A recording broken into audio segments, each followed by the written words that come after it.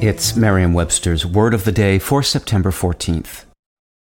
The Word of the Day brought to you by Exalts. Responsiveness equals revenue. Does your website need a breakthrough? At Exalts, our response is can do. We'll help your clients say Yahoo, because having a responsive website is not voodoo. Review our responsiveness today at exalts.com.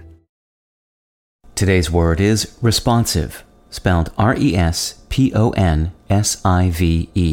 Responsive is an adjective that means quick to respond or react in a desired or appropriate manner.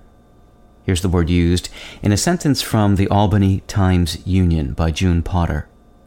A mobile responsive website is one that adapts to fit different screens, most notably mobile phones. The word responsive comes from the joining of the Latin word responsus with the suffix ivus, which gave English the suffix ive, I-V-E. That suffix changes verbs into adjectives, as in suggestive or corrosive. Responsus is a form of respondere, which means to answer, and is the source of the English word respond. Responsive enters the language with the meaning giving response or answering.